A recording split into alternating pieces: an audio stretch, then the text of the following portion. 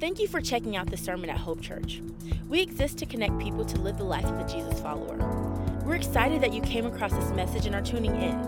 We just want to make you aware of a couple things before we get to the sermon. First, we'd love to connect with you. You can follow us on our social networks by searching at Hope Church LV. Also, be sure to check out our website, hopechurchonline.com.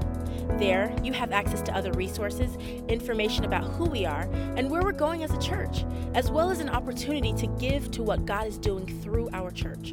Once again, thanks for checking out this sermon. Please let us know if there's any questions you have or any way we can come alongside you and your family. Enjoy the message.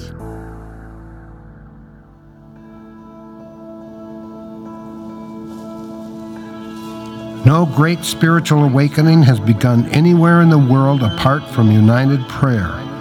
Christians persistently praying for revival. When God plans to send a revival, He lays a burden for it on the hearts of those who make themselves available to Him. True revival is not noisy, at least not at first. It usually begins in a hushed awe. Believers get convicted about sin and the seriousness of God's holiness. Weeping is heard before shouts.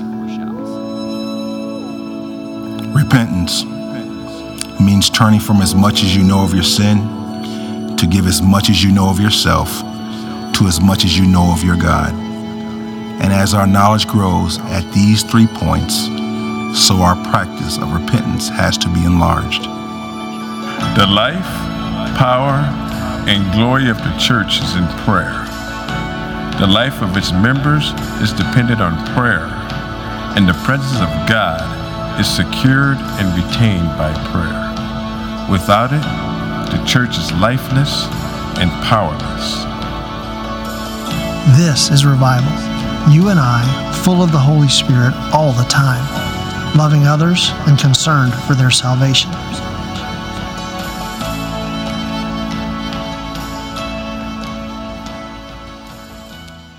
As a family of faith, we have been for the last 3 weekends exploring together through the opening pages of the book of Acts, seeking to understand what it looks like when God moves.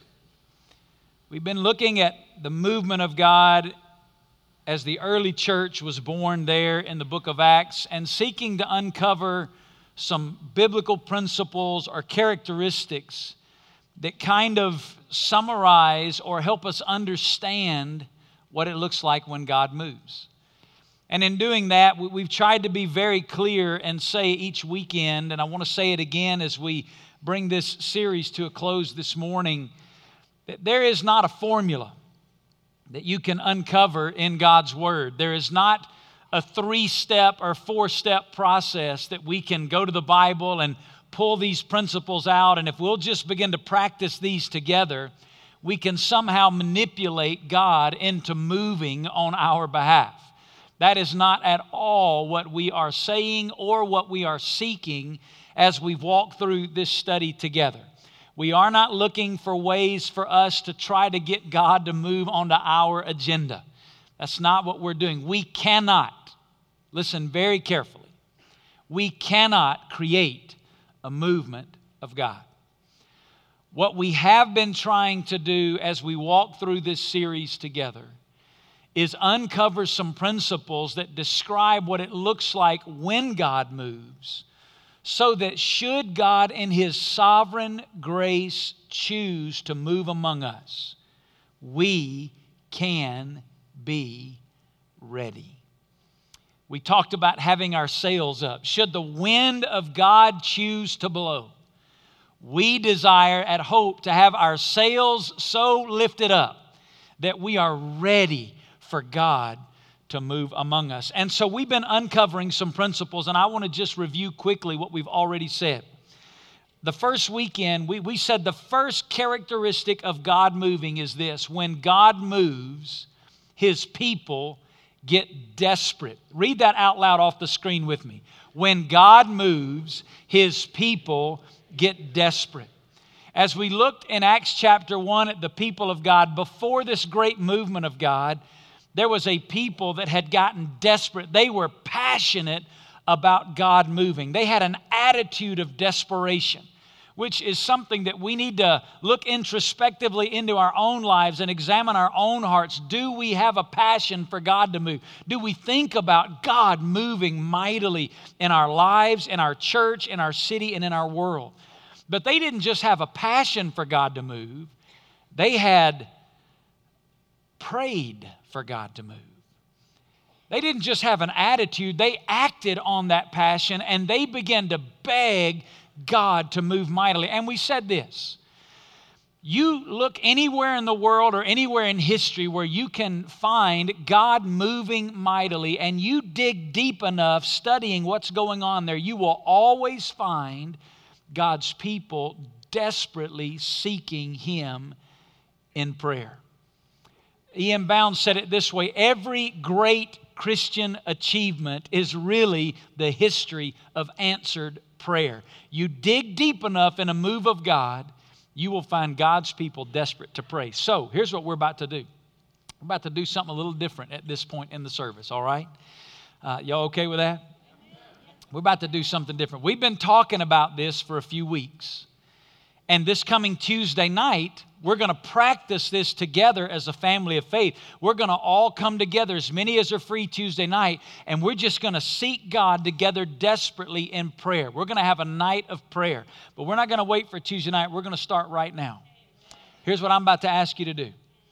If this morning, and I want you to be real clear what I'm about to say. I'm not looking for everybody to respond to what I'm about to say. But I'm about to ask some of you to come right here and pray. And here's who I want to come here and pray. If, as I'm speaking to you right now, there's somebody that the Holy Spirit of God has laid on your heart, and you know that they are desperate for God to move in their life. Maybe it's a family member. Maybe it's a coworker. But you know this morning as you sit here, they need God to move. Maybe they're lost and they need Jesus.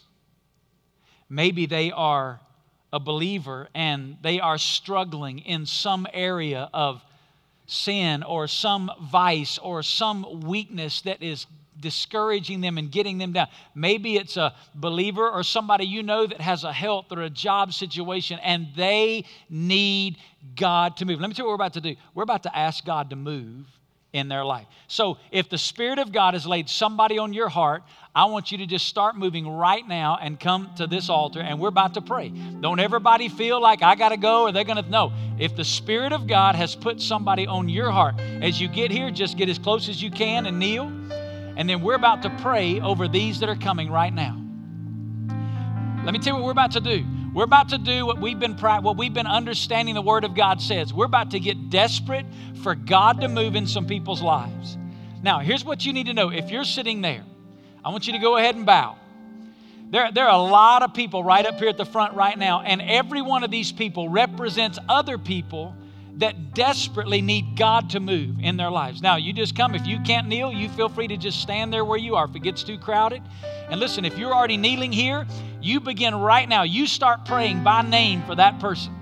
You just start praying by name for them. Just start crying out to God for them. You can pray out loud. You just start praying for them. Now, if you're sitting out here, here's what I want you to do. I'm about to pray for these that are here. I want you to, if you know somebody who's up here, maybe you know one of the people sitting beside you or sitting just down. You know somebody up here kneeling is in your small group. Here's what I want you to do. I want you to start praying right now for this person. Now, you may not know who they're praying for, okay? That's all right. Listen, the Holy Spirit of God does. The Spirit of God knows who they're praying for. You just start praying for them and say, God, whoever's on their heart, I'm agreeing with them right now. I'm joining in with them right now in prayer. Now, as we pray, I want you to think about something. What if God moved in all of these people's lives this week that are being cried out for right now? What if God this week began to just do the supernatural, unexplainable, only God can do this kind. What if God began to move in these people's lives this week?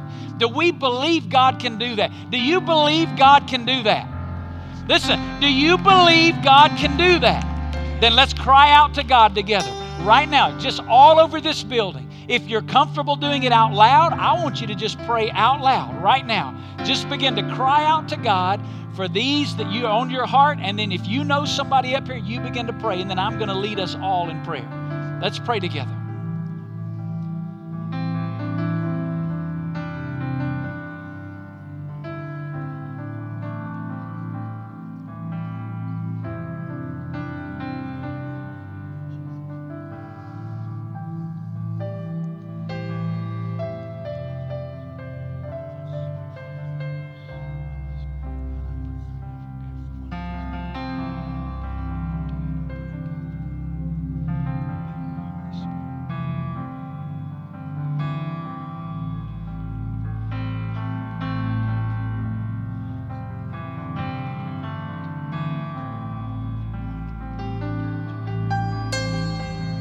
God, right now, we come before you in the name and authority of Jesus Christ. And Lord, we come before you as men and women of God who are desperate for you to move. Lord, we understand today that God, unless you move in these situations, God, there is no hope, there is no help, there is no safety, there is no salvation, there is no redemption. God, unless you move, we are here this morning because we are desperate. Lord, we understand that apart from you, we can do nothing. And God, this morning, I pray for every one of these men and women who are here. God, I pray for every person that their cry represents. And Lord, we cry out to you in holy desperation that your Spirit this week, Lord, even today, as we're praying, God, right now, like we read in the Bible, where as your people sometimes prayed, you immediately begin to send out angels to begin to answer those prayers. God, right now, as we are crying out to you from heaven, would you move? Lord, would you move mightily? God, would you bring salvation to the lost? Lord, would you bring healing to those that are sick? Lord, would you bring deliverance to those that are in bondage? God, we ask you to move. And Lord, we ask you to move in such a way that you get all the glory, all the honor, and all the praise. Lord, we ask you to move in might. We ask you to move in power. Lord, we know we're right here today because we know that you have the power. We know that you have the authority. We know that you have the grace and the mercy and the love and the compassion. And we as your people today are crying out in desperation, oh God, move. Lord, would you rend the heavens and come down?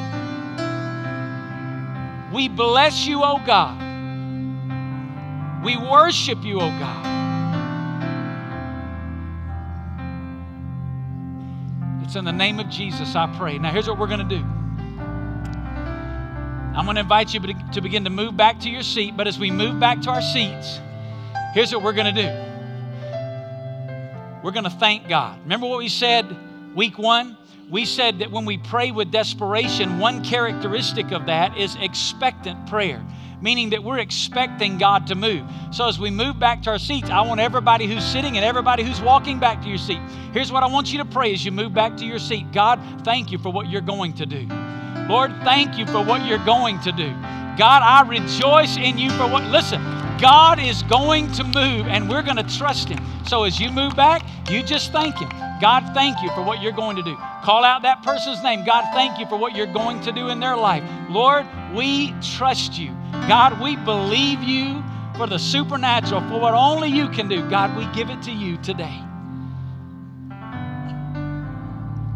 Now here's what I want us to do all over the building. Just give God praise for what he's going to do. Amen? Just give him praise. Let me tell you what the Word of God says. In 1 Peter, the Bible says, cast all your cares upon him because he cares about you. Let me tell you what just happened all over up here.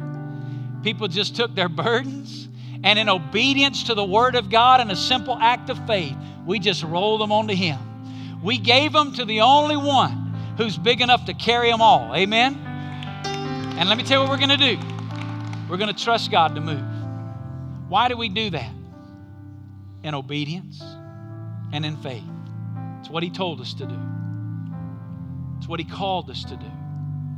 And this morning, in obedience and faith, we cried out to God. So we said, when God moves, His people get desperate. Lord, thank you today for what you are going to do. It's in the name of Jesus we pray. And all of us say together, amen and amen. Let me tell you the second thing we unpacked in week 2. Here's the second characteristic. When God moves, His Spirit, through His Word, changes lives. I don't understand it, but God has chosen in His sovereignty to limit His activity to the prayers of His people.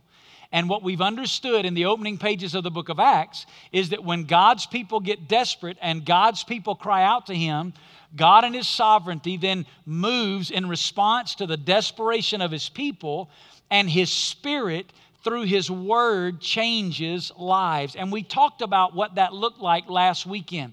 We said when life change begins to happen, there are 2 expressions of that. People begin to get right with God.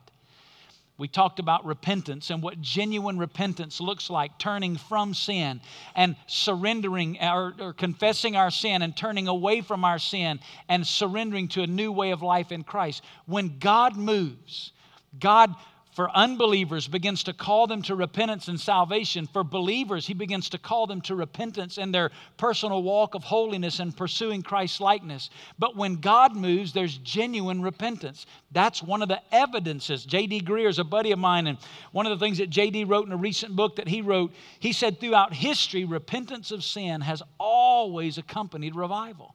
When God moves, there's always genuine repentance of sin. But the second thing, we said not only do people get right with God, they begin to get right with one another. When God moves among us, it doesn't just affect this relationship. When God moves among us, it affects this relationship. It changes the way we relate to one another. But this morning, I want to give you the third and final characteristic, and we're going to unpack this one and be done with this series this morning. Here's the third one. When God moves, His glory is made known in the church and in the city. Read that out loud with me. When God moves, His glory is made known in the church and in the city. Did you notice something about each of these statements that we've unpacked? Listen to it. His people, His Spirit, His Word, His glory. When God moves, it's ultimately about Him and His glory. You see, sometimes we selfishly desire God to move for what we gain. There's a prayer that we want God to answer. Or there's an experience of spiritual growth that we want to have happen in our lives. Or there's a demonstration of supernatural power that we want to witness and be a part of. But ultimately, when God moves, it's not about us. It's about Him and His glory. You see, the bottom line is that you and I were made for the glory of God. Let me say that again. You and I were made for the glory of God. Now, we live in a day of man-centered Christianity where we think God exists for us. We think that God exists for our happiness or to meet our needs or to satisfy our wants or to be our help. But the real reality, the truth is that we exist for Him and for His glory. And when we're crying out for God to move, it's not just so I can get what I want. It's not just so God can meet my need. It's not just so God can move in my life. When we are genuinely desperate and crying out to God for Him to move, there is a hunger for the glory of God to be made known. It's like what the psalmist cried out in Psalm 79. Look at this verse on the screen. Psalm 79, verse 9. Look what he said. Help us, O God of our salvation. If you agree with that, say amen. Help us. But look what he says. For the glory of your name. And deliver us and forgive our sins. Amen. For your name's sake.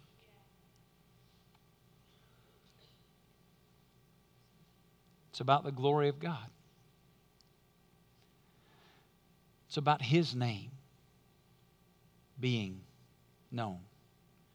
I love what John Piper said. He said, it is about the greatness of God, not the significance of man. God made man small and the universe big to say something about Himself. For 3 weeks we've been talking about God moving. And we're asking God to move. And we want to see God move. But listen to me. We want to see God move for His glory. For His name's sake. Now I want to pick back up in our story in Acts chapter 2, and I want to show you where this characteristic is demonstrated as we continue in this story. Right at the end, Acts chapter 2, verse 46 and 47. Now, we have, for the last 3 weekends, used Acts chapter 1 and Acts chapter 2 as our text from which we've been looking for these principles. We're going to look at the last 2 verses again. We looked at them last week, but I want to look at them one last time. So in these 2 chapters, the Bible says, day by day, continuing with one mind in the temple and breaking bread from house to house, they were taking their meals together with gladness and sincerity of heart, praising God. Praising God. Say that out loud. Praising God. That's important. We're going to talk about that. And having favor with all the people. And the Lord was adding to their number day by day those who were being saved.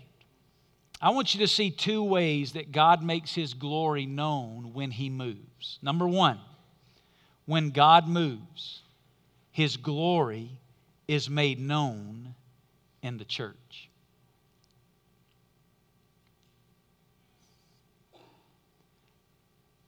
Should God in His sovereignty, should God in His grace choose to move among us, don't you hope that He does? Don't you pray that He does? Listen, should God choose to do that, let me tell you what happens in us. Praise. Did you hear what it said? Day by day, continuing with one mind and in the temple. He said it doesn't matter where they were, whether they were at the temple square or whether they were meeting house to house. It didn't matter where they gathered. It didn't matter where they ran into another believer. Here's what he said happened. Whenever they got together, whenever one Christian ran into another Christian, they just couldn't keep it in. They couldn't contain it. God was moving so mightily. All they could do is just give God praise. They praised God. The word praise here is a word, I love the way Baker's Evangelical Dictionary defines it. Praise is to call attention to the glory of God. That's what's happening here. You see, when God moves, the heart response of His people is to overflow with praise to God. Let me say a couple of things about this praise. First of all, their praise was exclusive. The word in verse 47 for the word praising God here, it's a word that's used throughout the New Testament, but here's what you need to understand.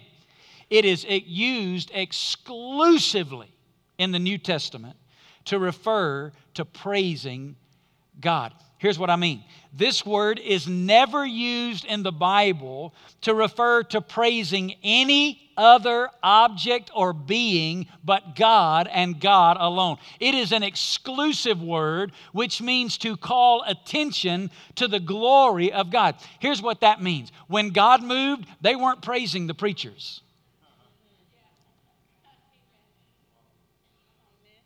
When God moved, they were not praising the singers. Nobody was leaving and saying, man, what a great sermon that was. Nobody was leaving the building and saying, man, have you ever heard anybody sing like that? Listen, when God moved, they weren't even praising the church. They weren't leaving and saying, man, I've never been to a church like that. Here's what the Bible says. When God moved, all they could do was talk about Him. They just praised God. They gave God the glory. They understood God was the one who was moving. Here's the reality. They had not simply attended a spiritual event. They had had a fresh encounter with the living God. And when they left, they weren't talking about the event. They were talking about the God that they'd met at the event. God moved.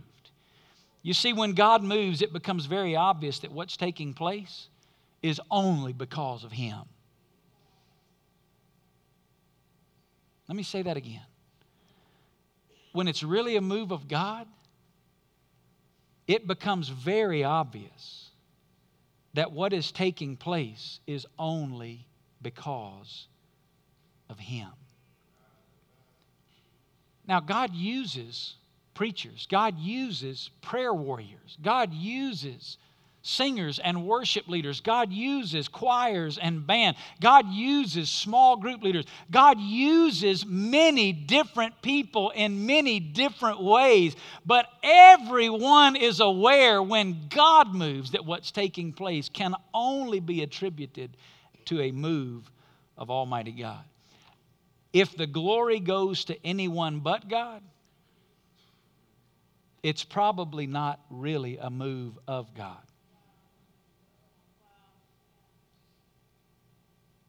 Think about that. Think about the things sometimes that we say are movements of God, and yet there's a personality-driven culture that is dominating or defining that movement. I believe what we learn here is if it's really a move of God, only God gets the glory. Their praise was exclusive. Let me say a second thing about their praise. Their praise was continuous. Day by day, continuing. He says, in the temple and house to house, they were praising God. Here's what that means. They didn't even wait for Sunday.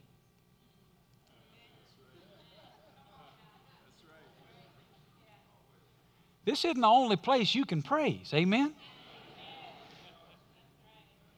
They couldn't wait for Sunday.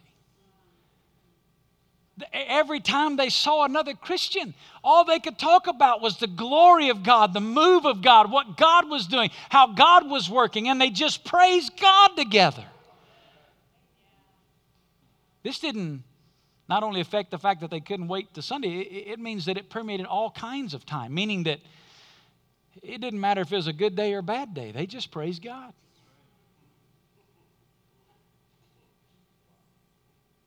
How do the circumstances of your day or your week affect your ability to praise God? When God moves, it doesn't matter what's going on. You just praise Him.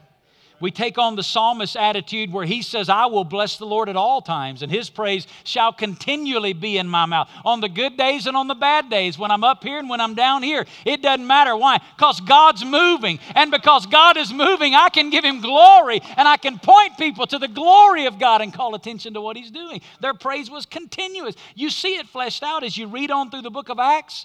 You find God's people in some very difficult circumstances, and yet over and over again you find God's people praising Him. Let me give you one example. If you fast forward all the way to Acts 16, there's a story where Paul and Silas are preaching the gospel in the streets, and a young demon-possessed girl gives her life to Jesus. They cast the demon out of this girl. She gives her life to Jesus. Now, what we understand as you read this story is there was some wicked business people that had been using this demon-possessed girl as kind of a show, and they were making money off of this demon-possessed girl. So when this demon-possessed girl gave her life to Jesus and was born again into relationship with God and the demons were cast out of her, they lost their business. And they got upset about it. And they went to the leaders of the city and they began to complain. And so the Bible says that they took Paul and Silas. Look at it in Acts 16, verse 22. I'll put it on the screen. The crowd rose up together against them, and the chief magistrates tore their robes off them and proceeded to order them to be beaten with rods. When they had struck them with many blows, they threw them into prison, commanding the jailer to guard them securely. And he, having received such a command, threw them into the inner prison. Listen, that was not a good place. And he fastened their feet in stocks. But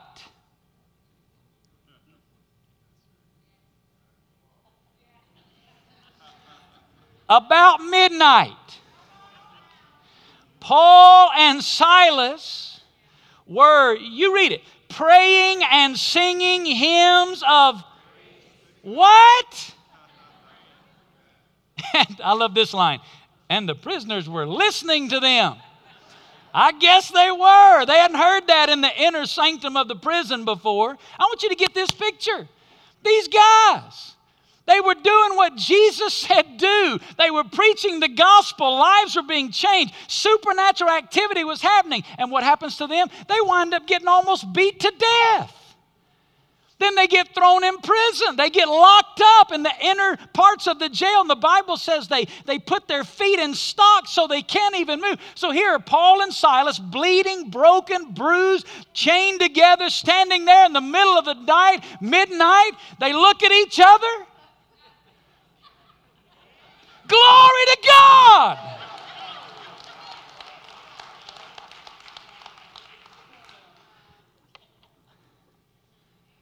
I'd like to think that's what I would have done. But I hadn't been in near that bad a situation, and some other stuff's come out of my mouth, right?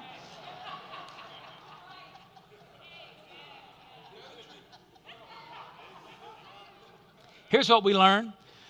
When God is moving, we know that even the stuff that seems out of control is in His control, and we can praise Him anyway. You see, when God's moving, we can praise Him anyway. When God moves, His glory is made known in the church. Their praise was exclusive. Their praise was continuous. And I don't have time to really unpack this point, but their praise was also complete, meaning that it covered every spectrum. They praised God not just for what He was doing, they praised God for who He is. You see, sometimes our praise is just limited to the acts of God, what God is doing on my behalf, but they were praising Him not just for what He'd done, they were praising Him for who He is. Let me tell you a second thing. When God moves, not only is His glory made known in the church, when God moves, His glory is made known in the city. When God moves, His glory is made known in the city. You say, where do you see that in these verses? Well, look back at verse 47 again. Praising God and having favor with all the people. That little phrase, all the people, it tells us something about who he's writing about. The word all is a word that literally means whole. All of them. The word, the people here, it's an interesting word. It's not a word that is always used to talk about people in the New Testament, but it is used commonly. It's a word that means people joined together by a common bond of society. It's the same usage of the word people like we use in the preamble to the Constitution of the United States when we say, we, what? The people, right? We the people. When we're saying we the people, we're talking about us collectively as citizens of the United States of America. We the people. When the Bible here says all the people, it's using it that way, and it's here referring to all of the people in the city of Jerusalem. That was the societal bond that he was describing here. When the Bible says they were having favor with all the people, it means that what was happening, what God was doing, was not just impacting the church, but it was spilling out of the church and impacting the city. They were praising God. God was being glorified in His church, but also they were having favor with all of the people. What was happening, what God was doing among His people was spilling out and impacting and affecting the people of the city. So much so that I would even say this. If what we're calling a move of God in the church does not spill out and impact the city, it is probably not a move of God. There's a whole lot of stuff that we call God moving where we get all excited in the church, but it has no impact outside of those doors. Listen to me. When God moves, His glory is made known in the city. In the Middle Ages, we adopted an English word, church, from the German language. That's where the English word church really comes from, is from the German word Kirche or Kirch. It's our English word church, and the word in German meant sacred place. It was in the Middle Ages that the church became known as a place where you would go. But in the Greek language, when the Bible translates a word church in the New Testament, the word church that we commonly use today that refers to a place is not the best translation of this Greek word. The Greek word for the word church that we translate church is the Greek word ekklesia. It's a compound word. Ek is a preposition that means out of. The second part of that word, klesia, is a word that means to call out. You put the two words together, ekklesia, and it's the called out ones. You see, the church is really a gathering of people that are called out to engage in the mission of God in our city and the world. The church is not a place that you go to. The church is the people of God that have been called out by God to gather together and join in His mission of engaging the city and engaging the nations. And that's how the church began. Here in Acts chapter 1 and Acts chapter 2, it became about a church, a gathering of people that were on mission with God to impact their city and to impact their nations. You see it here as God was moving. God was moving mightily through His people, but it wasn't just about His people. God was moving into the city, and the whole city was being affected. Let me tell you a couple of ways the city was being affected. Number one, God gave His people grace with the city. They were praising God and having favor with all the people. The word favor here, it's the Greek word we get the word grace from. It's grace. It's goodwill. It's favorable disposition. God was so moving among His people that as they begin to live out their authentic faith, as they begin to live out genuine repentance, as they begin to live out in community, and Christ in them begin to live through them, and they begin to love each other and meet needs for one another and share with each other, the community around them was taking notice and being impacted. I read in Jim Cymbala's book, the one many of you are reading, this little statement. It's not on the screen, but here's what he said. A church full of loving people has tremendous power to influence people for God. And that's what you see happening here in the book of Acts. These people were so moved by God. God so changed them as they began to live their lives out in community. The city was being changed. The entire attitude of the city was changing towards this movement of Jesus followers. And that's no small thing. I mean, you just read it in Acts chapter 2, verse 47. The whole city was demonstrating favor or grace towards these Christians. Back up 40 days in history. The whole city was not demonstrating grace to these people. 40 days earlier, this is the city where they lined the streets, and with great passion and great zeal, they screamed out, "Crucify him!" This is the very city where they demanded the execution of Jesus Christ. It's the very bloodthirsty city that watched as Jesus was brutally beaten before them and then given an alternative between a common criminal named Barabbas and Jesus. This is the very city that said, "Give us the criminal, give us Barabbas and murder Jesus." This is the very city that the disciples were so terrified of that when Jesus was being crucified, other than John and the mother of Jesus, all the other disciples were in hiding for fear that they were going to be the next ones put on a cross. Now, 40 days later, having favor with all the people. You see, when God moves, and like we talked about last weekend, He begins to change lives. And one of the aspects of that is authentic community. We begin to live out our faith, loving one another, serving one another, meeting needs of one another. When that begins to happen, the community begins to take notice, and they say, "Wait a minute, there's something different about these people.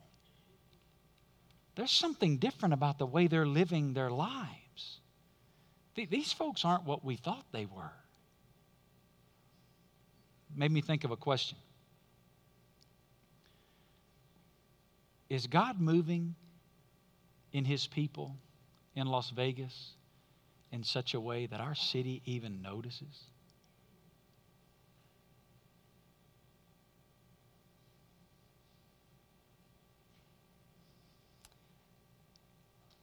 Robert Lewis wrote a powerful little book called The Church of Irresistible Influence. I read it when we first planted Hope, and it had greatly impacted us as a fellowship.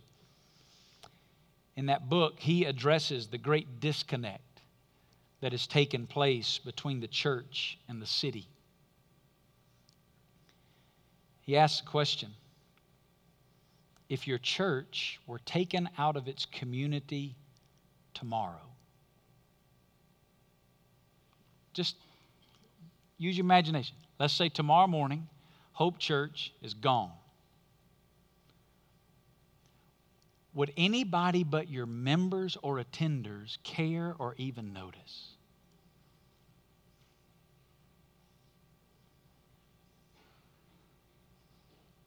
You see, when God moves, it spills outside the church. And people begin to see a difference in the way we live our lives, the way we live in community together. I want to read you a quote out of Robert Lewis's book. I think it'll speak to you. Listen to what he said. The world is tired.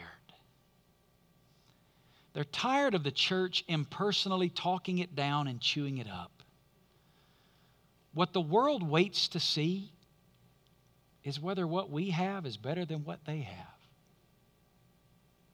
Just think what bridges we could build if we truly followed the example of the New Testament church, we would go beyond being seeker sensitive to a new frontier of being community admired. We would be known not just by the corner we inhabit, but by the city with which we interact. And people would be drawn to God not because of the weekly show in our churches, but by the irrefutable lives we incarnate.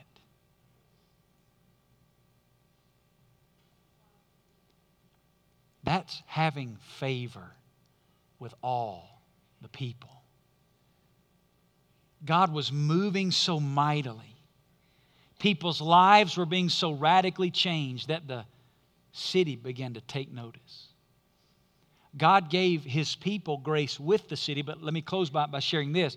God gave the city grace through His people. You see, the lives that these people were living became a platform to share the gospel with other people.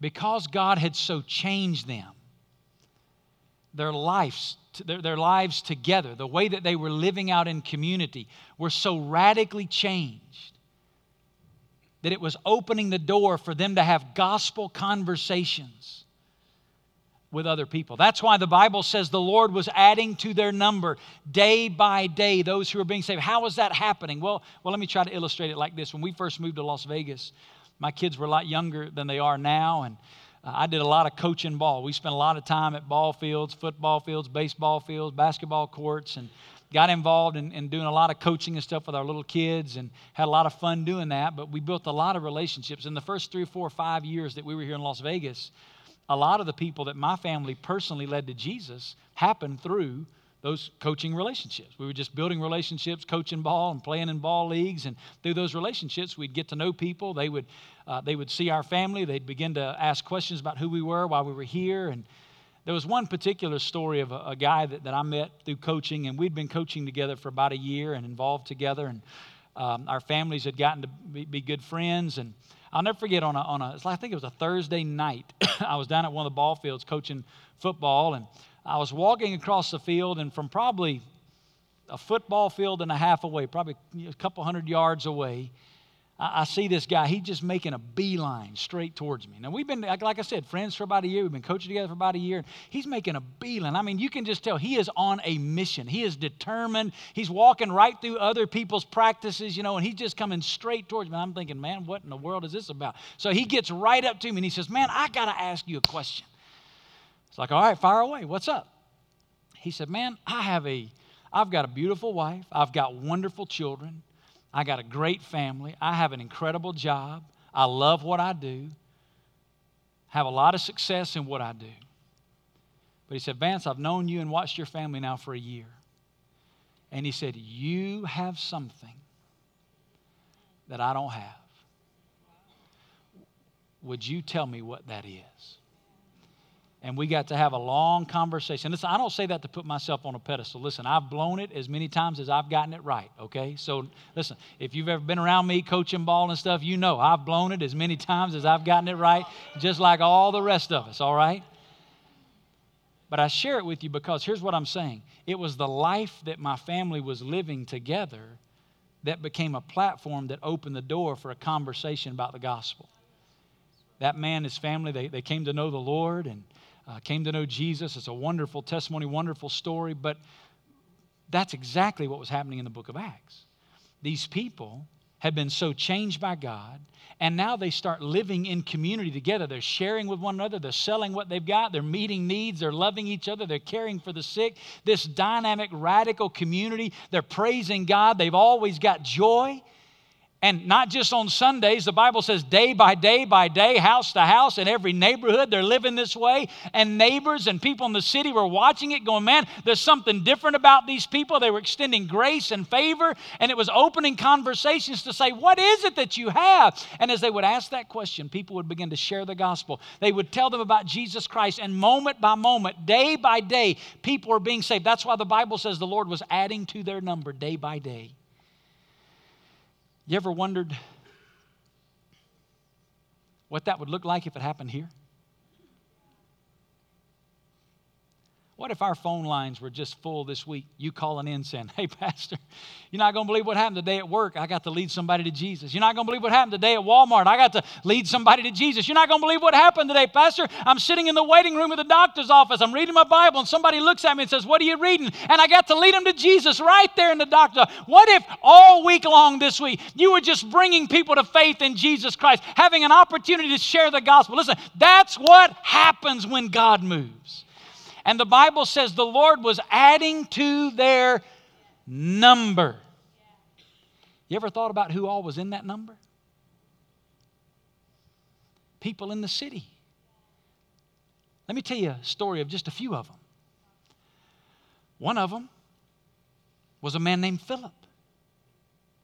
We don't know when, if it was on the first day when 3,000 came to Christ, or if it was one of the preceding days, following days when they were leading people to Jesus day by day, but somebody met a man named Philip, and God used them to share the gospel with Philip. Philip gave his life to Jesus Christ, born again into relationship with God, and Philip begins to preach the gospel. We know about him because in Acts chapter 6, the community of believers in Jerusalem set him apart as one of the first deacons or servants there inside the fellowship that were meeting needs and caring for widows in their fellowship. And Philip was a servant in the church who was full of the Holy Spirit of God and faithful. And Philip began to preach the gospel. And he went into a community called Samaria, where the Jews and Samaritans didn't get along well at all. And yet Philip feels called to go to them. And he does exactly what Acts 1:8 said. You'll receive power and go to Jerusalem, Judea, and Samaria. And Philip goes to Samaria, starts preaching the gospel in Samaria.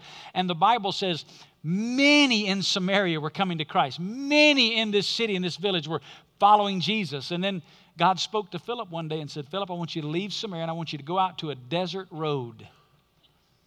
Now that sounds a little bit weird. I mean, you'd think God's using me here, people are being saved, let's just stay right here, build a whole ministry platform and let's camp right here. But God said, I want you to go out to a desert road. So Philip goes out to a desert road. And he's on this desert road all by himself. You can read about it in Acts chapter 8.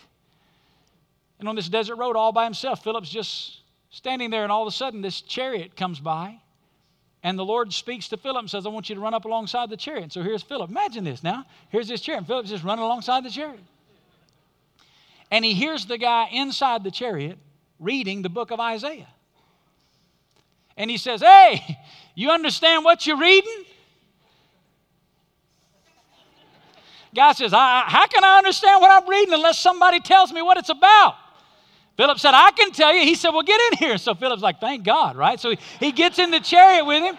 The Bible says, starting in Isaiah, Philip explains Jesus to him. The man is from Ethiopia. He's passing through Jerusalem on the king's business from Ethiopia. He gives his life to Jesus Christ, born again. Philip baptizes him right there along this desert road. They find some water. He baptizes this man and sends him back. Listen, the first follower of Jesus on the continent of Africa came through Philip's testimony. Now listen, why is that significant?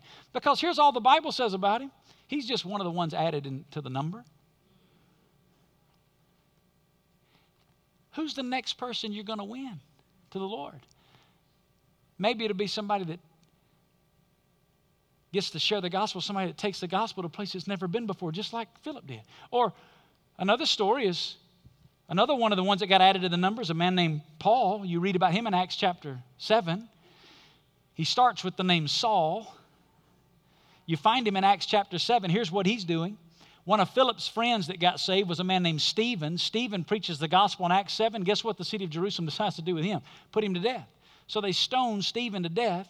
And there's a young man who's holding everybody else's coats while they're stoning Stephen to death. You know who it is? It's Saul. Saul then hears the Gospels, born again into relationship with God, changes his name to Paul. Paul writes 2/3 of the New Testament, becomes the greatest missionary that we've ever known since the Lord Jesus Christ himself, and begins to speak the gospel all over the world. In Acts chapter 16, we read about Paul taking the gospel to a city called Philippi. You know what that was? That's the first time the gospel ever went to the continent of Europe. So what's happening in Jerusalem? They're sharing the gospel. First person to take the gospel to Africa. Now first person to take the gospel to Europe. In Philippi, a woman gets saved. Paul leads her to Jesus. Her name's Lydia. Lydia, you can read about her in Acts chapter 16. Lydia gives her life to Jesus. Lydia is a significant businesswoman in the community. She's a seller of purple dye, made a lot of resources, had a great home there. And so she used her home as a platform for Paul's ministry to preach the gospel. The church at Philippi, we read about in the book of Philippians, partnered in Paul's ministry.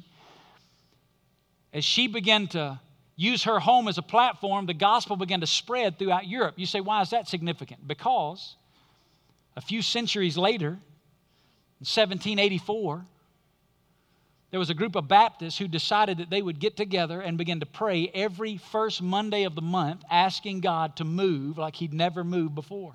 It's on the continent of Europe. How'd the gospel get there? Somebody shared it with Paul. Paul took it to Europe. Paul shared it with Lydia. Lydia's house became a platform. Now in 1784, a little group of Baptists start praying for God to move mightily. There was a young man as a part of that prayer meeting whose name was William Carey. He was a shoemaker by trade. He made shoes. William Carey got so burdened by this movement of prayer in 1784 on the continent of Europe that William Carey surrendered his life to take the gospel to the nation of India. And William Carey became the father of what we know as the modern missionary movement over the last 300 years. The last 300 years of the gospel going to the ends of the earth like it never had before began because a shoemaker was moved to pray in 1784. But you can't stop there. You got to go back to Lydia in the first century using her house as a platform. But you can't stop there. You got to go back to Paul, who heard the gospel in Jerusalem. But you can't stop there. You got to go back to some believers that heard the gospel in Acts chapter 2, surrendered their lives to Christ, began to be so radically changed by the gospel that as they lived their lives, it opened up platforms and they shared their faith, and God impacted the city. Here's the question I want you to think about. Who's next? Day by day, the Lord was adding to their number. Look around you. You're in the number. You didn't know you was in the Bible, did you? The Lord was adding to their number day by day those who were being saved. Listen, when I got saved, I became a part of the number. Listen to me. There's a whole lot more in this city that God wants to add to the number. And we don't know who's going to be the next Philip, Paul, Lydia, William, Carey. We don't know. But God's placed you where He's placed you because there's people He wants to impact with the gospel, and He desires to use you to do it. When God moves, His glory is made known in the church and in the city.